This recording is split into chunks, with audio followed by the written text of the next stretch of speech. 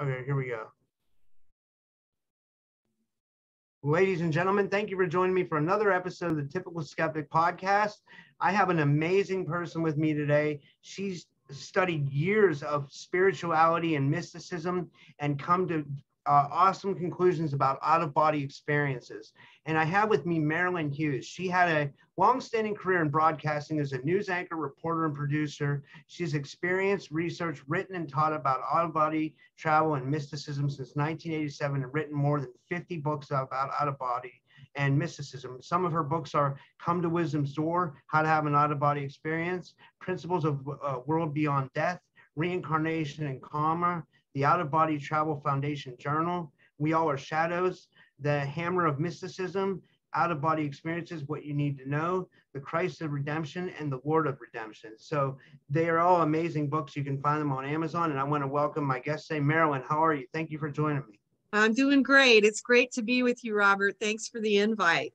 I wanted to talk to you because I had my first, I think I had my first out-of-body experience or something that resemble, I feel like I was out of my body, and I get before we get into it all, I guess I can explain to you what happened. Like, I've been experimenting with hemisync binaural beats and trying deep meditation to have an out-of-body experience. So the one night I had the hemisync, I was sitting right at this desk, I had the hemisync beats on, and all of a sudden, like, I started to vibrate or shake like pretty strongly, you know what I mean? And I heard that happened to not get scared. So I made sure to not get scared. And then I started to hear sounds in my head. And it was almost like a whooshing sound or a rushing sound. I can't really, and then all of a sudden I was like over here and I was looking at myself, and then I got scared and I came back right into it. Is that somewhat of is that the beginning of what it would be? Yeah, that sounds like you had your first out-of-body experience, and it's very similar to the one I had. You know, the very first experience I had when I was 9 years old, which, was kind of a precursor to, giving me information that I would have a purpose and a mission in life. But my first one as an adult was very similar to yours. And I also shot back to my body because I was afraid. And so what you're hearing there, you're hearing the sounds of the astral plane, which is a higher frequency than your physical body and what you are accustomed to hearing. So the moment you were switching and you went into the vibrational state, you're switching from your physical vibration to your spiritual vibration. It's a higher frequency. There's a huge, the vibrating, it's very powerful, as you can attest to now. And then, some people I describe it often as like jet engine noises. You're feeling it as whooshing through your head, and that's exactly right. They're both right. We hear these sounds because the frequency is higher, and that's actually what you're hearing. When you rev a car engine and the sound changes, that's what's happening, because the frequency goes up and you're hearing this emanation, which is much different than what you are normally accustomed to in your everyday conscious waking life. Well, I think that's amazing. And I think you've done something that I didn't take into consideration before I found out about you. And it gives the very essence of the out-of-body experience. And I think you've connected the aspects of spirituality and mysticism to out-of-body experiences. And I don't think Bob Monroe, I give Bob Monroe a lot of credit, but I don't think he did that, whereas you have. And can you talk about how they correlate? Well, it's very important. And the reason why is because we do not understand that we have a history of this. We think this is new. It's not new. It's as old as time. And every world religion was founded on a revelatory moment, which is often an out-of-body experience. And so when you actually trace back the roots of every religion back to the moment of its founding, which is the moment of that revelation, you're usually looking at an out-of-body experience. I have another book called Near Death and Out-of-Body Experiences, Auspicious Births and Deaths of the Prophets, Saints, Mystics, and Ascetics. And that one is in particular to take you to that moment when these religions were born. But we see it much, much further than that. We see it not just in religion. We see it all throughout. We see it in all the mystical practices. We see it in tribal religions, in shamanistic practices. Even when you go all the way back to Stone Age religion, out-of-body experiences is kind of the foundation point of the spiritual evolution and awakening of humankind from the beginning through our entire existence, and we see it now. And when you bring up what Bob Monroe did some fantastic work. He, founded the Monroe Institute. He does the hemisync and the binaural beats. And ironically, my first publisher was personal friends with him. And, what we see in terms of any type of thing that is being brought into the earth, there will be different phases of it. And so he brought it in as this concept, this experience. And then, I was called to come in and expand it further. And certainly there will be others after me who will come and expand it even further. And so that is how we actually bring evolution into humanity, by these phases of thrusts, which, so Robert Monroe, his destiny was a thrust of energy and understanding. And then we're bringing in this next thrust of energy and understanding. We're making possible certain types of experiences, awakenings, and spiritual progress on higher, finer levels and frequencies for individual souls and for humanity. Yeah, I wanted to just tell you real quick. I actually got to hear an interview Robert Monroe did. It's still on the internet. He did an interview with Art Bell, and because I'm a big Art Bell fan, and I talk about that a lot on my show. But anyway, he talks about his out of body experiences. Well, even though he refined it and he wrote a lot about it at the beginning, they were very raw. Like he was just floating around his ceiling and looking at him and his wife down in his bed. And he didn't know what it was. And then he went to psychiatrists, and they told him that one psychiatrist said, I do it too. So back in that time, it was very taboo, but now, like you said, with what you're bringing in, the spirituality, the consciousness, the mysticism, it's also very interesting. And I think it's needed at this time to show us that consciousness exists after we die, that we're not just this meat suit, and that I know. What are your thoughts? Well, I absolutely. Not only does consciousness exist after we die, but a big part and purpose within understanding these things and studying them is what I call the purification journey. We did do a film called The Grand Phases of the Soul, which outlines the 3 great grand phases of the soul as taught in Buddhism, Catholicism, and as it was laid out to me through my out-of-body experiences. And I only later realized there was a correlation between the three paths of Catholicism, Buddhism, and then just my own experiences. What we find is that souls incarnate here because they are here for karmic purification. And so when we enter into that purification journey by understanding these things, we accelerate the possibilities of what we can achieve spiritually in this life. And of course, if we do that, we accelerate the possibilities for achieving whatever destiny we have each individually come in and fulfilling the specific cause of our incarnation here, where in the past, and we see this in the present as well, there is a very strong tendency within a human soul to circle. And this is what I mean when I say karmic circling, which is that we can waste a lot of time. We can come into lifetimes and move through many lifetimes and not even realize that there is a similar element in each life that is showing us what our primary vices, our primary issues, our primary habitual illusions or delusions about reality are. And we can end up circling, just kind of wasting time. And so what out-of-body travel does for us, it opens this door. It provides the key to us by literally focusing us immediately upon, why are we here? We incarnated because we have some things that need to be purified, and we have past lifetimes that we need to understand and process, and then alter some of these patterns and habits that we see from past lives into the present. And we just have a general purification journey that allows the soul to go through these vibrational raisings, achieve higher and higher thrusts of energy, frequency, and vibration.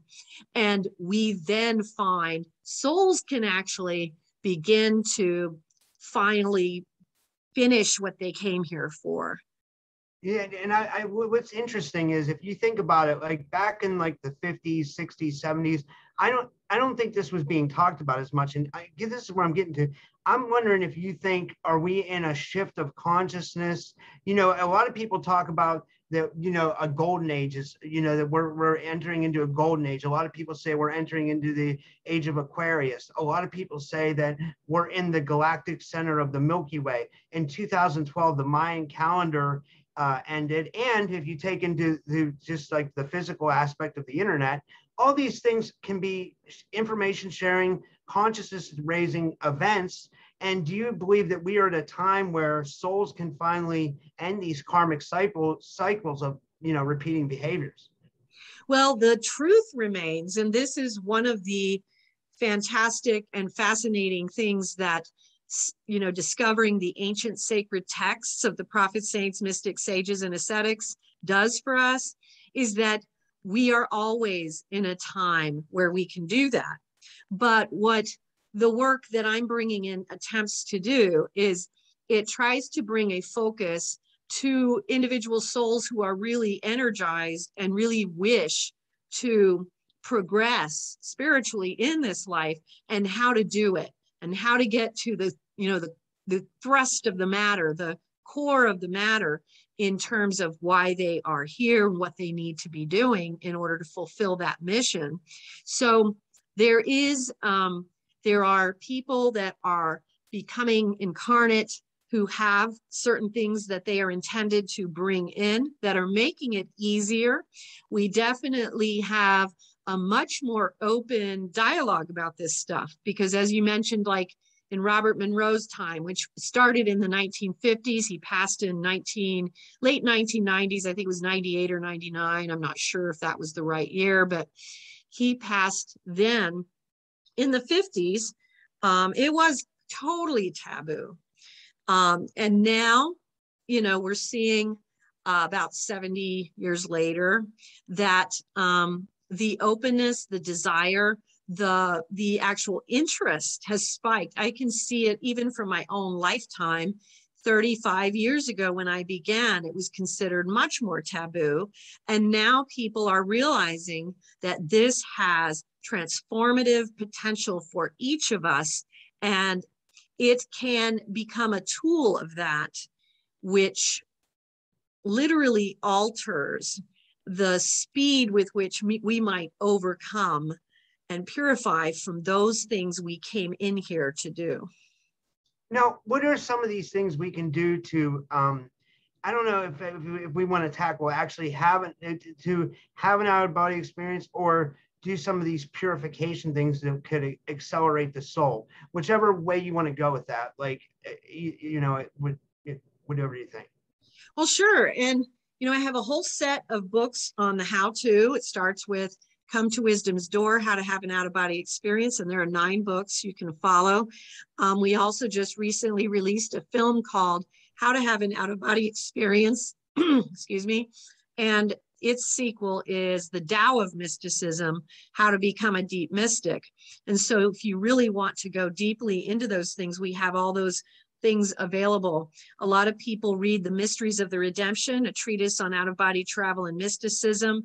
And I was told when I was writing it by the spirit world, but also have heard since, that when people read it, sometimes it inspires spontaneous experiences. So a lot of people will read that along with Come to Wisdom's Door, and it's very helpful.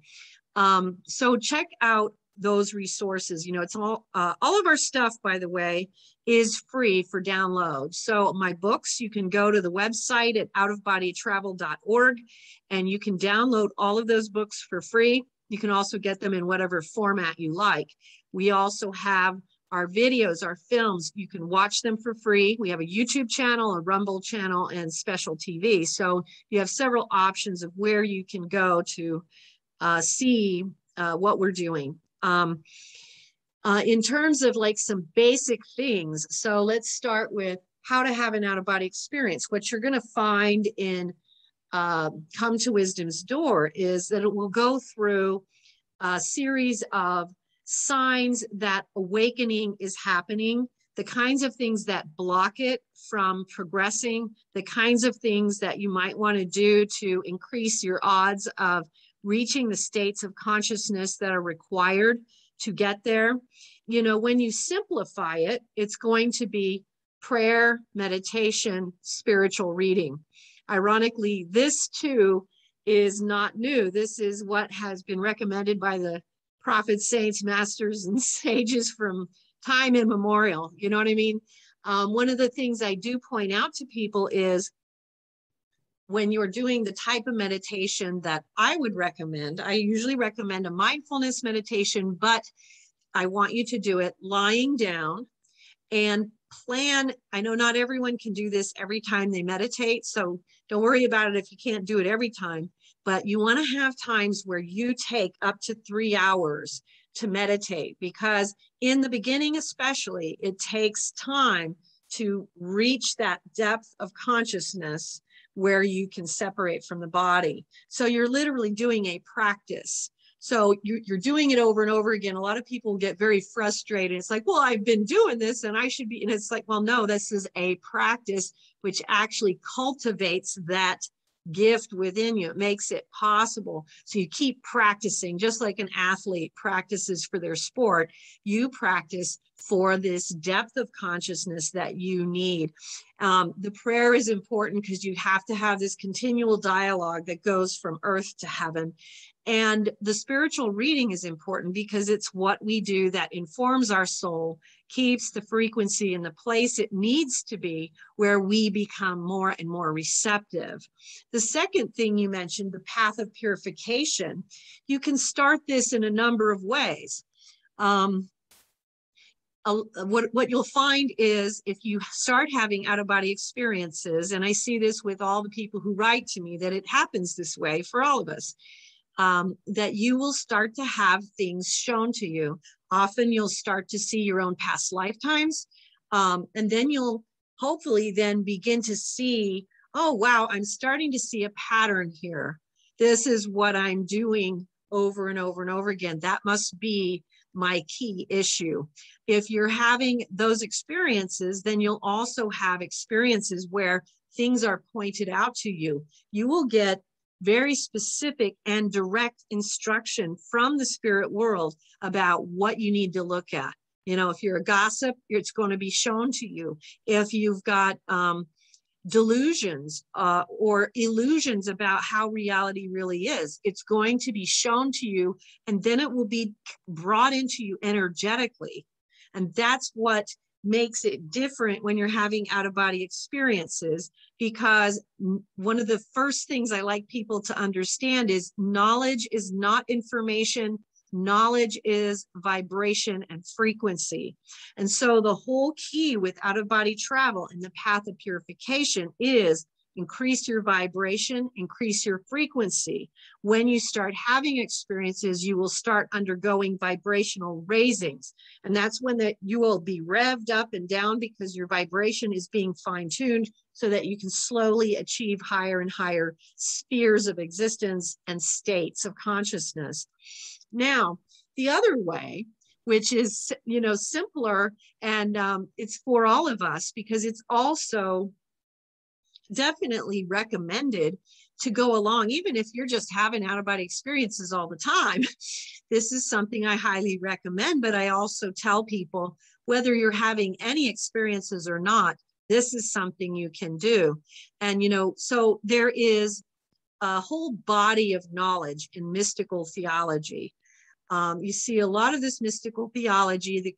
The Catholic tradition probably has, I'm looking at my shelf, has the most, but there is a mystical theology that goes across all world religions and traditions. And so you'll find that mystical theology exists in all of those, but we have it in a heightened state in the Catholic faith. When you read mystical theology texts, these are literally the science of the soul. It is the way that we can start to pick apart our own purification journey from a conscious level. And so if you're not having any experiences, you can start the purification journey very simply by doing this, reading mystical theology text. Start by reading the Mysteries of the Redemption. It'll take you into that process. That's the spiritual reading aspect. But also, you want to be able to do that even when you start having experiences, because this study informs the experiences. You have to remember that, God doesn't really have time to reveal everything to each individual soul. And so what we find is God has revealed aspects of himself to the thousands of prophets, saints, mystics, sages, and ascetics from all over the world throughout history. And so what do we do then? What do we want to do with that? Well, what you find then is it's like, well, you want to know God, you want to understand how this universe works. You start studying those ancient sacred texts because you're getting to know God's friends, and every one of them brings a different kind of thrust into your understanding. And you'll find at my website that I've done a lot of that work for you. So you can read a lot of the books. I have a lot of, world religion, out-of-body travel and world religion books that you can read, which will give you these overviews of how these things are covered in ancient sacred texts. Like, for instance, I had a near-death experience in 2003. And one of the things that I was told at that time was that, I was told by Christ, that the purpose of our life in this realm is to go from selfishness to selflessness. And so ironically, when I talked about that on Coast to Coast at that time, people were very interested in that. So I put out a book called Selfishness and Self-Will, The Path to Selflessness in World Religions. And so you can have an overview understanding of how these teachings go across religious lines, because it's a beautiful thing to put together these pieces, because the more of these pieces you put together, it's like completing this puzzle, and all of a sudden you have this much grander, broader, and complete understanding of what truth is, what God is, what the universal being is. And that is what we are doing in progressing spiritually. I think that was very beautiful what you said, that Christ told you that you're supposed to go from selfishness to selflessness. And even if you look at some of like the channeled texts, like I think it might be the Law of One or the Seth, they're like the extraterrestrial type. They even say in there that you're supposed to be 50% service to self, 50% service to others, or even a little bit more service to others and less service to self. Would you agree with that statement? Yes. Ironically, you're going to find that there is a real fine line, a real fine balance in terms of being cautious about too much self-love, because then we lose that thrust of service. And you'll see that like in the writings of Emanuel Swedenborg, a 16th century mystic, where he tries to make sure that delineation is clearly made. You can see it in the writings of Paramahamsa Yogananda, with the same. Many of these ancient sacred texts, you'll find that that is a big part of what our purification journey will encompass, is learning to find that balance. Does that make sense? Yeah, that does make sense. And then I wanted to ask you, like, what are you likely to see in, this was a really good question I had. You talk about, you go through a lot of transformation, purification, and you move around the astral world, and then you start to go through corridors. Can you talk about that process of when you first start to ask, when you know, like, because a lot of people just have an out-of-body experience and they'll float around their room, but then there's the people like you who've actually traveled through the astral world and you've been taken to these different corridors. Can you explain that? I think the audience will find that really interesting. Well, the corridors are the gateways that we travel that help us to travel between dimensions, realms, spheres, different realms. So the astral plane is simply what I call the fourth realm overlap of third dimensional reality. So when you first start having out-of-body experiences, you will first learn how to manipulate and maneuver through the astral plane. And when I say manipulate, I'm talking about learning how to work with this different type of spiritual matter, not manipulate reality. That's a whole nother conversation because that's different. But what you're going to learn to do is, you know, the very first things, and like even after your experience, the very first things you're going to run into are learning how to see, hear, and move in the astral plane in your spirit body, because all of that is consciousness related rather than from physical organ standpoint. So we learn how to do that through thought. Then you learn to move through walls and windows, and you learn to travel around. You learn about the shadow realm. And that's what it is. It's a shadow realm. The astral plane is basically a spiritual copy with variations of what we see in physical reality. So most people will start there because they have to learn a lot of basic things about illusion, delusion, how things work, overcoming their own darkness and understanding the kinds of mortal darknesses that reside there. When you start traveling through the corridors, you're going into higher spheres. So you're traveling to realms 5 and above, which are realms of light and life. And then you're going to be moving in realms where creation comes from, realms where you will be instructed by higher teachers, realms where even just the realms where you learn flight to a heightened degree, because it's something that you learn in stages and you get better and better at it. Eventually, over time, you learn something called transference of consciousness, where you move through your different spiritual bodies into higher frequency receptacles, and that makes it possible for you to travel to higher spheres. When you go through the corridors, you go through those to enter into the time tunnel, which takes you into past lifetimes, to enter into the initiation and rites realms, which is where the initiations into the mysteries and the rites of passage occur, which is fascinating stuff. You're going to take those to any number of places, whether it be the realms that the Native Americans referred to as the happy hunting grounds, because they do exist, the pure lands of Buddhism, but that's something further in the journey. The celestial spheres, the temples in the sky, the realms in the galactic heavens where the masters reside. You know, I had the pleasure of flying with Babaji, you know, the famous Hindu avatar in the galactic heavens. And it was just stunning. I painted a picture of it. You can see it on the website. You know, I'm not a great painter, but I did the. I saw one of your paintings on Coast to Coast. It's pretty amazing. I thought it was really good. Thank you. I think you have really good talent. Yeah.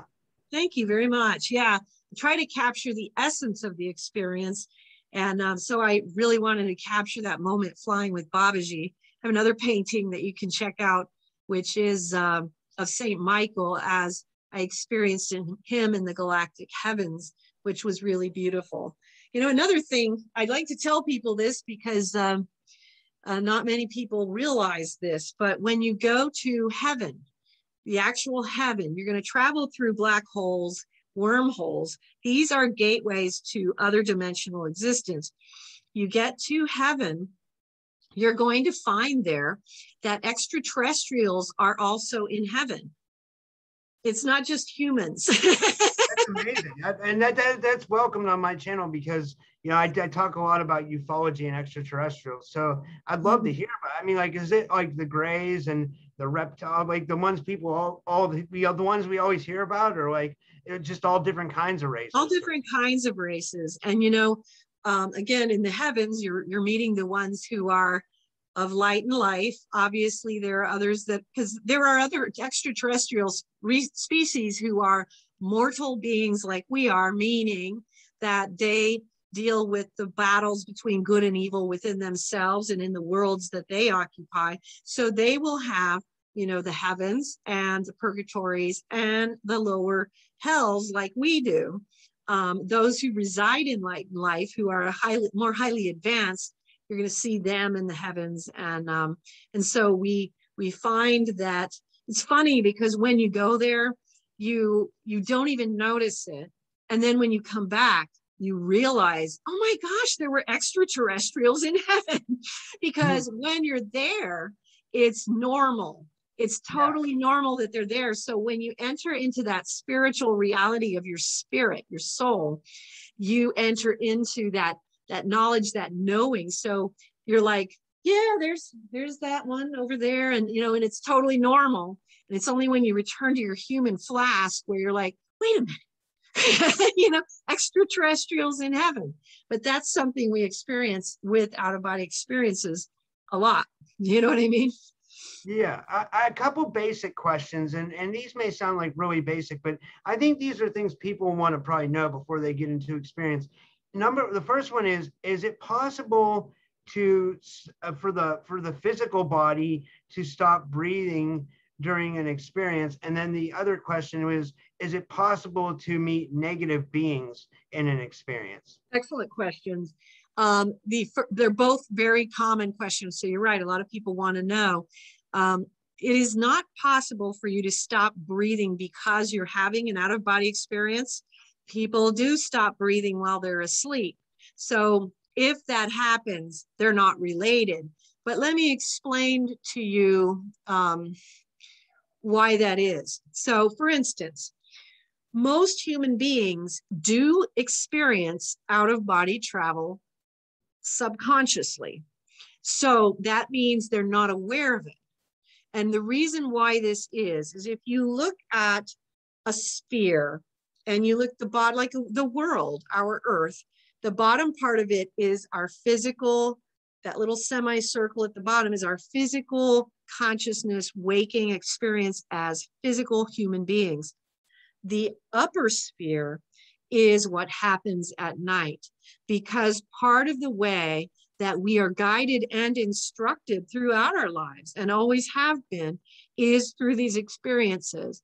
So as you're becoming more and more able to have out-of-body experiences, what's really happening is you are increasing your ability to remember things more and more consciously. It's not necessarily that you're just doing something you're not already doing. So when people are worried about, can I stop breathing?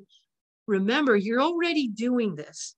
When you start wanting to learn to become aware of it, you are simply changing it from something you don't remember to something you become acutely aware of. And as you do that, you're changing everything about your vibration, your spiritual journey, your forward thrust, the direction of your life. Now, going back to the next question, absolutely you can meet negative beings. The astral plane is full of them, just like the earth is full of them. Remember, it's a shadow of the physical realm. There are also purgatories and hell realms that we travel in out-of-body experiences. Most of the time, you will be put through mystical training before you will be taken into some of these things. But there are people who will have negative experiences right off the bat. And so they have to understand a few things. There are prayers. There are things you can do. You call out for Jesus Christ to help you. Saint Michael will help you. A lot of times people think, oh, well, that's just a Christian thing. And what you need to remember is, no, when you go into the out-of-body experience, you learn the things that actually work.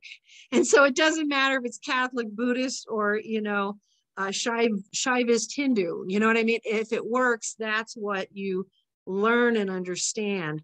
And so you learn a lot, and I talk about a lot in my books about this process of becoming more and more educated on how good and evil work within this mortal realm and within these other realms, within the purgatories, within the hells.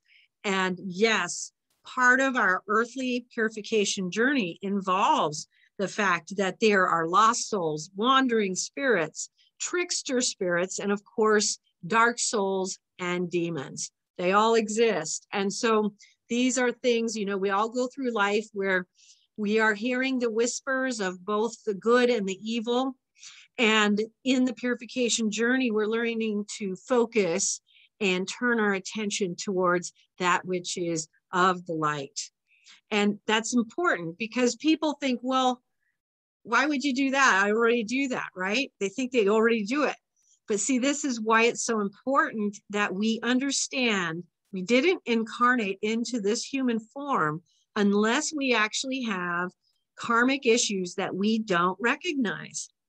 And that's why we need to be open to being instructed, because we'll be shown things that we may not even recognize within ourselves over years and years and years without an eternal instruction being directed right to us. And it's like right in your face, and energetically it's shown to you why you're wrong, how you're wrong, and what is correct. And then you have the opportunity to process that and change that thrust.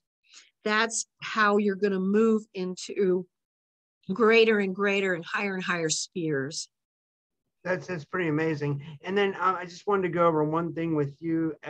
This also, I've heard to use the technique, my body's asleep, my mind is awake, which would then, some say, put you in a state of sleep paralysis, which I wanted to ask you if that's somewhat normal in these experiences, so people will know to expect that or not. And what are your thoughts on that? Well, there's two different kinds of sleep paralysis that I find are associated with out-of-body travel. Excuse me. So first of all, sleep paralysis very much is the state when the soul is trying to shift into a different state of consciousness. So yes, your body is asleep and your mind is awake. Oftentimes you'll find your body will be asleep and you can see with your eyes, even though they are closed. So that's part of the separation process. If it's part of the simple separation process, it's totally normal and to be expected. There is a different kind of sleep paralysis that it really isn't sleep paralysis, but it happens to people like when they're under demonic attack. Because what the demons will often do to people is they will become unable to speak, respond, move, or even like wake themselves up. And so there is a sleep paralysis, different, I'm not sure if I want to call it that, but it is a form of it where you become paralyzed due to the moment. And that is when you're going to want to be repeating over and over in your mind, because you're not going to be able to say it. So you're going to do it in your mind. Christ crucified, Christ crucified, Christ crucified, or Jesus Christ, come and help me. One of the things that I have learned over the years and have seen is a very common element in near-death and out-of-body experiences of others is that the moment a soul calls for help, prays, or asks for assistance, it is sent literally within a split second. And so those are the things you want to remember is always immediately pray, ask for help. And remember that Jesus Christ is the one who has power over those demons.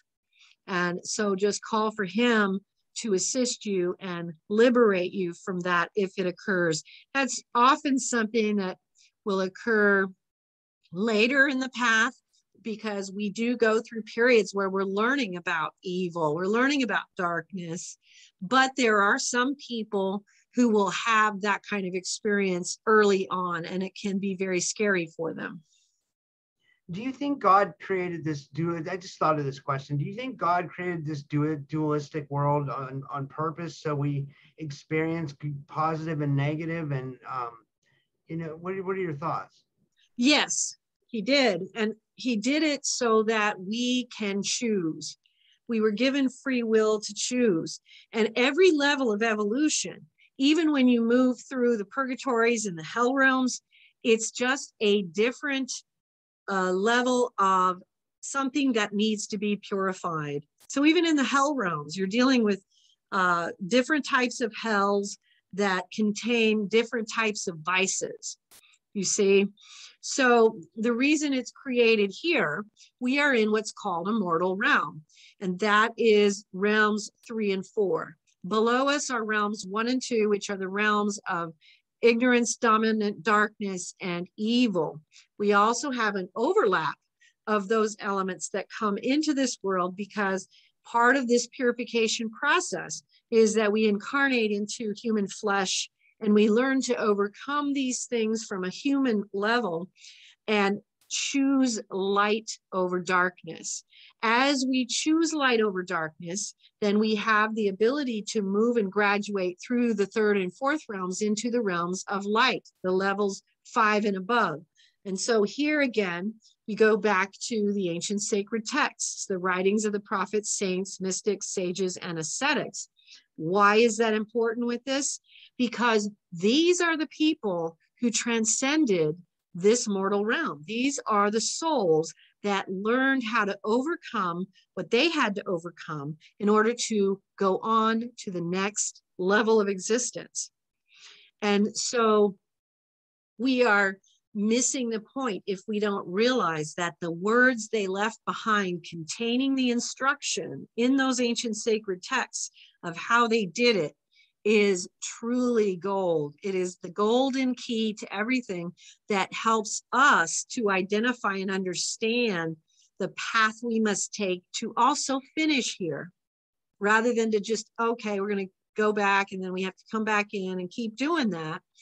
This is how we stop that recycling process, karmic circling, and move towards going to the next level like they have. Now, one thing, I don't think you're going to be able to remember this, the whole quote, because it's a long quote. But yeah, when we were talked before this, I told you I liked your video that you did with about Kalil Gibran and the Prophet, and I said I always resonate with that book because we have the same name, and I think it's a great book. But he's talking about a prophet, Mitra, right, in that book, and he says something really interesting about life and death and people that are like fearing death. Do you remember like the gist of what he said? Not right off the top of my head. I'm sorry. Oh, okay. It was something really interesting. People will have to look it up. But I'm trying to think. The only other question I had for you is what we also talked about before the show.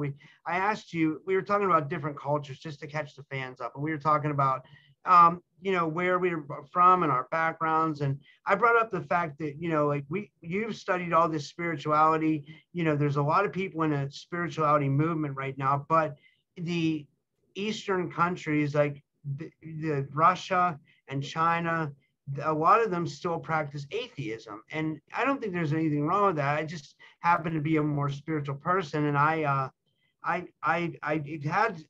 feel like consciousness continues after death, and I believe people like you. It says it, and from my out of body experience, I didn't have a full one, but I had somewhat of one, and that kind of woke me up. Even though, besides all the people that I've interviewed on the subject, but I wanted to ask you, why is it that these Eastern countries have atheism, and why do you think that's prevalent? Well, one of the things we had discussed was, the actual purpose of a communistic regime is usually involving atheism because they want to remove God from the lives of the people. And so we had talked about how when the Iron Curtain fell in 1988, it wasn't as bad as it was before, but before it was literally, against the law in Russia for people to believe in God. And in China, I believe it is against the law as well. Or you have to, you're under a lot of scrutiny. Let's put it that way. There are people being, persecuted in that country, and of a variety of faiths, including their own faiths that are, indigenous to their country. So the reason why they do it is because political movements often want to have that power and control. And part of the way they do that is they take away that power that goes to a higher source from the people. And that gives the governments or the individuals seeking that kind of power more authority over the people. But the difficulty with that, and this is why it is a problem, it's understandable. There are people who are just atheists. But what happens in a situation like that, and especially when it's imposed by a government, you are literally cutting off the channel through which a soul can actually achieve the purpose of their incarnation here. And so it becomes not only something that puts a dead stop to us achieving what we're here for, but then, it revolves on itself, because then the atheism goes into all kinds of negative and backwards thrusts of energy and can actually take a soul backwards. So you can actually leave this lifetime and have gone backwards from where you started when you came in. So ironically, those things do have pretty strong significance in how this realm operates according to its original divine intention, which is that we are here to purify of these things so that we can actually ascend into a higher state later. But these things do not come. You do not receive those energies. You don't receive that thrust from any other hand. You see, so whether you call it the hand of God, the hand of the eternal, it is an energy that is all of creation. It is God. And so if you cut that off, you cut yourself off from the source of spiritual evolution. Yeah, because I mean, would you say that I heard people say that all religions lead you to the same road, or they all lead you down the same path, which is finding God and becoming one with God. And would you say that's true? I would say that there's some truth in it. Every religion leads you down a different path and hopefully to God. It all depends on how each soul cultivates that path in their life.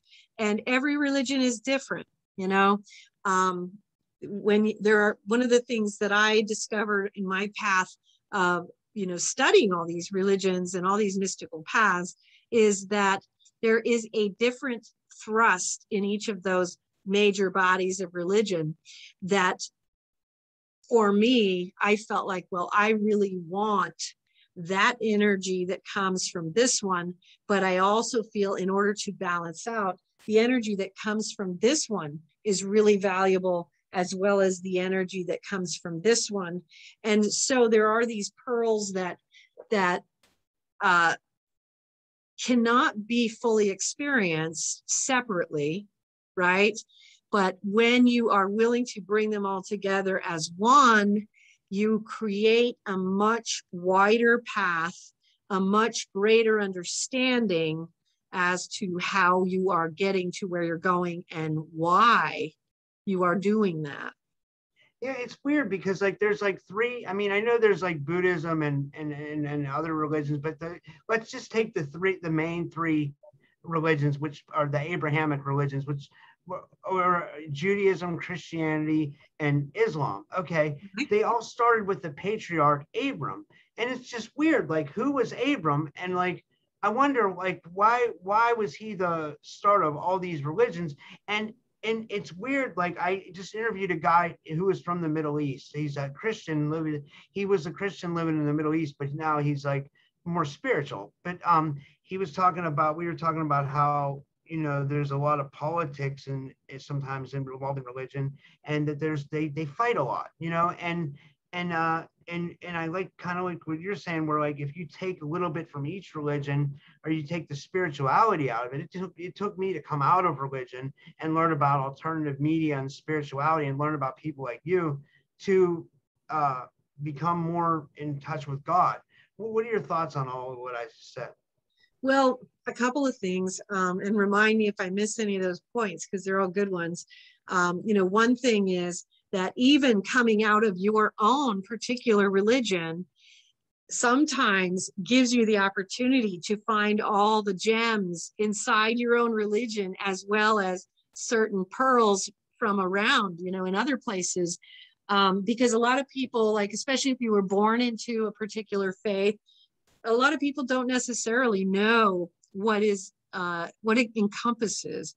And so even just pulling yourself out so that you can even rediscover what your own religious path contains. Mother Teresa would tell people, if you're a Hindu, be a good Hindu. If you're a Muslim, be a good Muslim. If you're a Christian, be a good Christian. And, and so part of that is the simplicity of it, but also learning what's in there. Like, for instance, I'll give you Catholicism.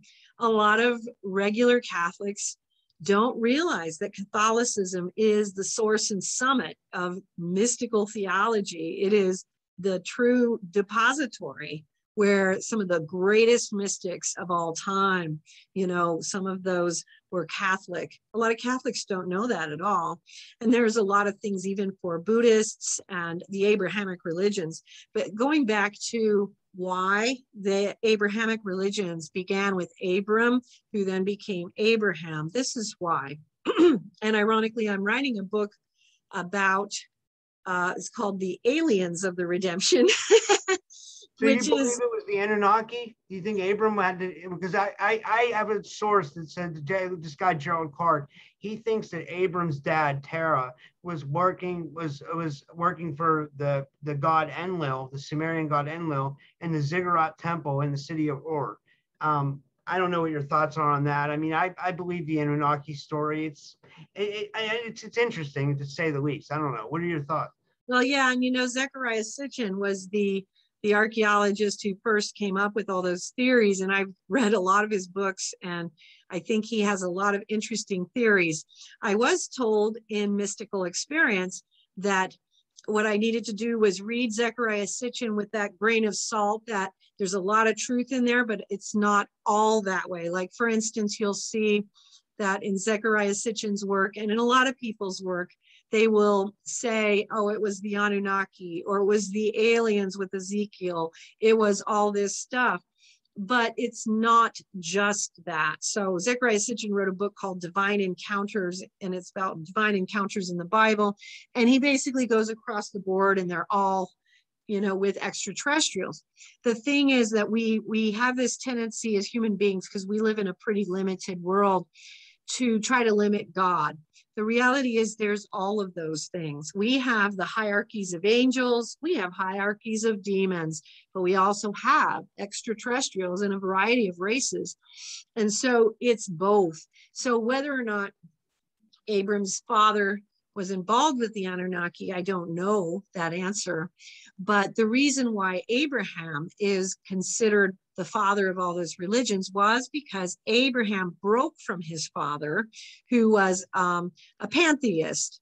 He believed in the multiple God system. And Abraham, well, he was Abram first, and his name changed to Abraham when he left and started the chosen people, the Jewish people, because he was receiving, ironically, probably mystical revelations, which might have come in the form of out-of-body experiences from God, to believe in monotheism, one God. You'll see in our history, another, and this is something I'm writing about in this book I mentioned, which is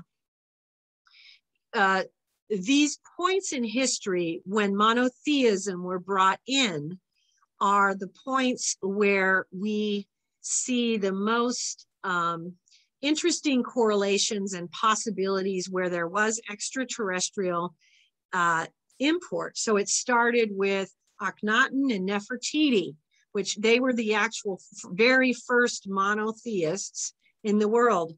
And they started that religion of the sun god Ra, which was very unpopular in their time, and they didn't reign very long. And then people tried to deface everything because people were not happy with it, and they went back to all their gods. Then at almost the same time was Zarathustra, who founded the Zoroastrian religion and actually started with the one God, the wise, beneficent Ahura Mazda. And he had an entire understanding of good and evil in this world. So he started with that.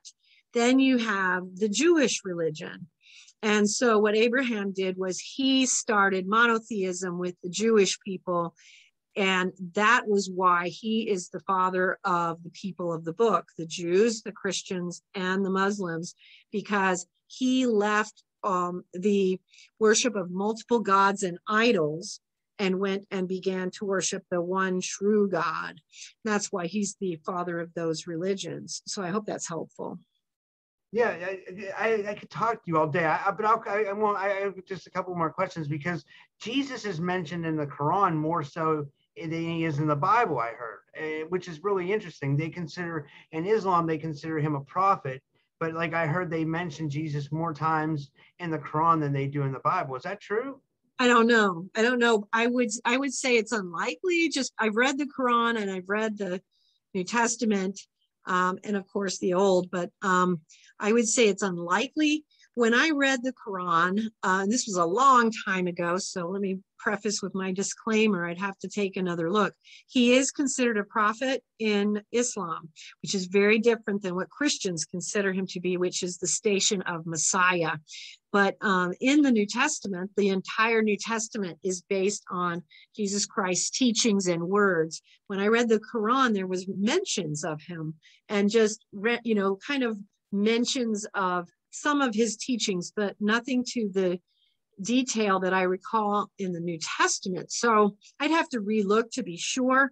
I don't know where they got that statistic. Maybe he was mentioned more, maybe his name was brought up more, but in terms of talking about him and what he was trying to convey, I think there's more in the New Testament. At least in my experience, I definitely felt that to be the case.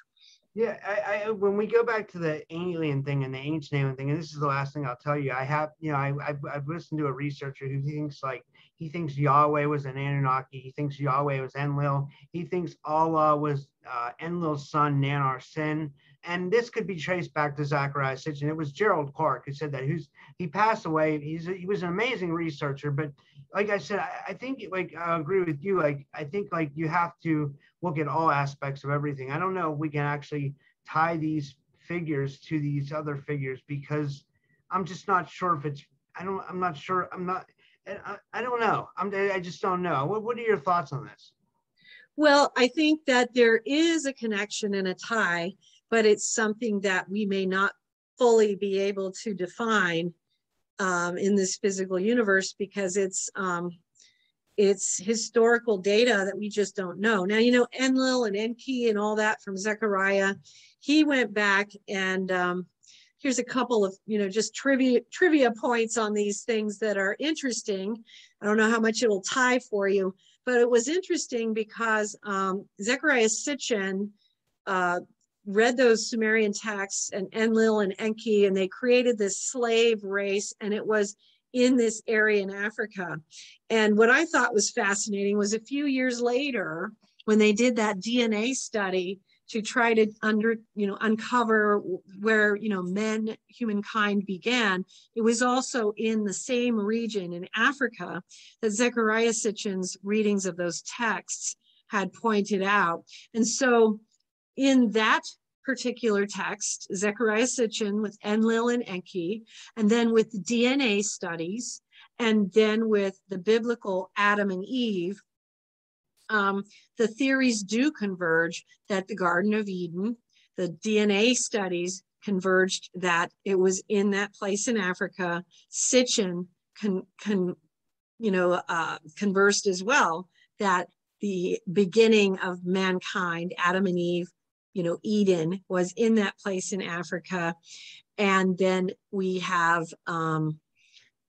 these other texts which talk about all those stories. And so there's a connection, you know what I mean? You can bring, it's interesting to try to bring archaeology, and then, now that we have DNA science, and then also look they at found the the gold ancient mine. texts. Somebody was mining gold. They Right. gold mines like 100,000, 200,000 years back. Who was mining gold 200,000 years ago when supposedly we weren't around? If you look at contemporary history, we weren't around, or if we were like a Stone Age species, so we wouldn't be mining gold, right? Like, well, and are you familiar with the theories around the mining of the gold? Yeah, I'm pretty. I'm really into. I mean, if it's the Anunnaki, I know. Yeah, we were made to mine. We were supposedly made to mine gold for the Anunnaki because they needed it to shield their radiation from the. Exactly. So those theories then become more interesting because, in Sitchin's work, that is exactly what he had translated those texts, where we were a slave race, digging up the gold mines in Africa, and the gold was to be used in their atmospheres to shield the radiation on their planets and wherever, and all that kind of stuff. And then, so it wasn't intended that we would ever become more than that slave race. We were a bunch of worker bees, basically. But those kinds of things, you can put those together and like, okay, well, we don't know for sure, but we have some evidence that points to that this could be somehow possible, related, etc. You know what I mean? Yeah, and my last question for you, and this was an amazing question because I'm sure you know something about this. Like, if we were genetically engineered, or if we were made by God, like right. These chakras and pineal gland that were put into us, so we can achieve higher states. Like, isn't that just that can't be? And people have measured. They can take a picture of the chakra like a certain way. It's like a certain kind of imaging, right? And you can measure the energy body. You can, like there's things that say that these things really exist. Like, well, we know the pineal gland exists, but there's proof that the chakras exist. So I just think it's a marvel that either a creator God or the Anunnaki, whoever, somebody installed this in us so we could achieve higher states. What are your thoughts? Well, definitely. And there is a point in the evolutionary cycles where there were several points, actually, and I'm not a scientist, so I'm just giving you basically trivia. Yeah. I'm not that, but there were in Zecharia Sitchin's writings, there were points where they decided they were going to bring us to a higher level. There's also points, so here we have another correlation. There's also points in archaeology where we have, the moment when Neanderthal, human beings, Cro-Magnon, when they all overlapped. And then all of a sudden, we went to Homo sapien. So we see that these things did happen. They have archaeological evidence of it. And they don't really have any explanation for, how humanity went from, Neanderthal to Homo sapien. And that's where the theories of people like Sitchin and his, all those scientists that have come as a result of his work are relevant in the question of, okay, was this genetic engineering? And it's very possible and likely that it would be, because if you look at how different planets might be started and then brought through an evolutionary process, we are going to be given different elements when we are at a point of evolving to a higher being. And I know that in my own experiences, I had a lot of fascinating experiences with the Pleiadians, the Alpha Centaurians, the Arcturians, I had a few experiences with the Greys, but the Greys are different because they're mortal beings. So the Pleiadians, the Arcturians, Alpha Centaurians, and then there are other species that I do not have names for that are much, much higher in evolution than any of them, but they have all been working here for the spiritual unfoldment of the human being. And so they're doing that. As to how they're doing it in terms of the actual genetic engineering, I think that there's a lot of theories out there, and we just don't know exactly what it is, but it does seem like that's possibly and probably going on, right? Do you think we've been tinkered with more than once? Like, do we think we've Oh, had I think so. My guess would be absolutely, yeah. That's amazing. It's amazing that you've had encounters with these beings. Like I didn't realize you had experiences with aliens as well, but I could talk forever. We've been going for like an hour and 30 minutes. So I'll cut it, but can you tell everybody where they can find your work, where they can find your website and all that stuff? And, you know, and thank you, by the way. Oh, thank you. This has been a pleasure talking to you. Yeah. Go to the Out of Body Travel Foundation website is at outofbodytravel.org. You can email me at Marilynn Hughes at outofbodytravel.org, 2 N's. You can download free books, free films, free art, free music. Go to the footers of the page to find all the links to everything that you're going to want, whether it's the YouTube channel, the Rumble channels, or the Audible podcasts you'd mentioned, the Kalil Gibran, that was one of our podcasts, which goes through Audible and Amazon Music. But if you go to outofbodytravel.org, you're going to find everything there.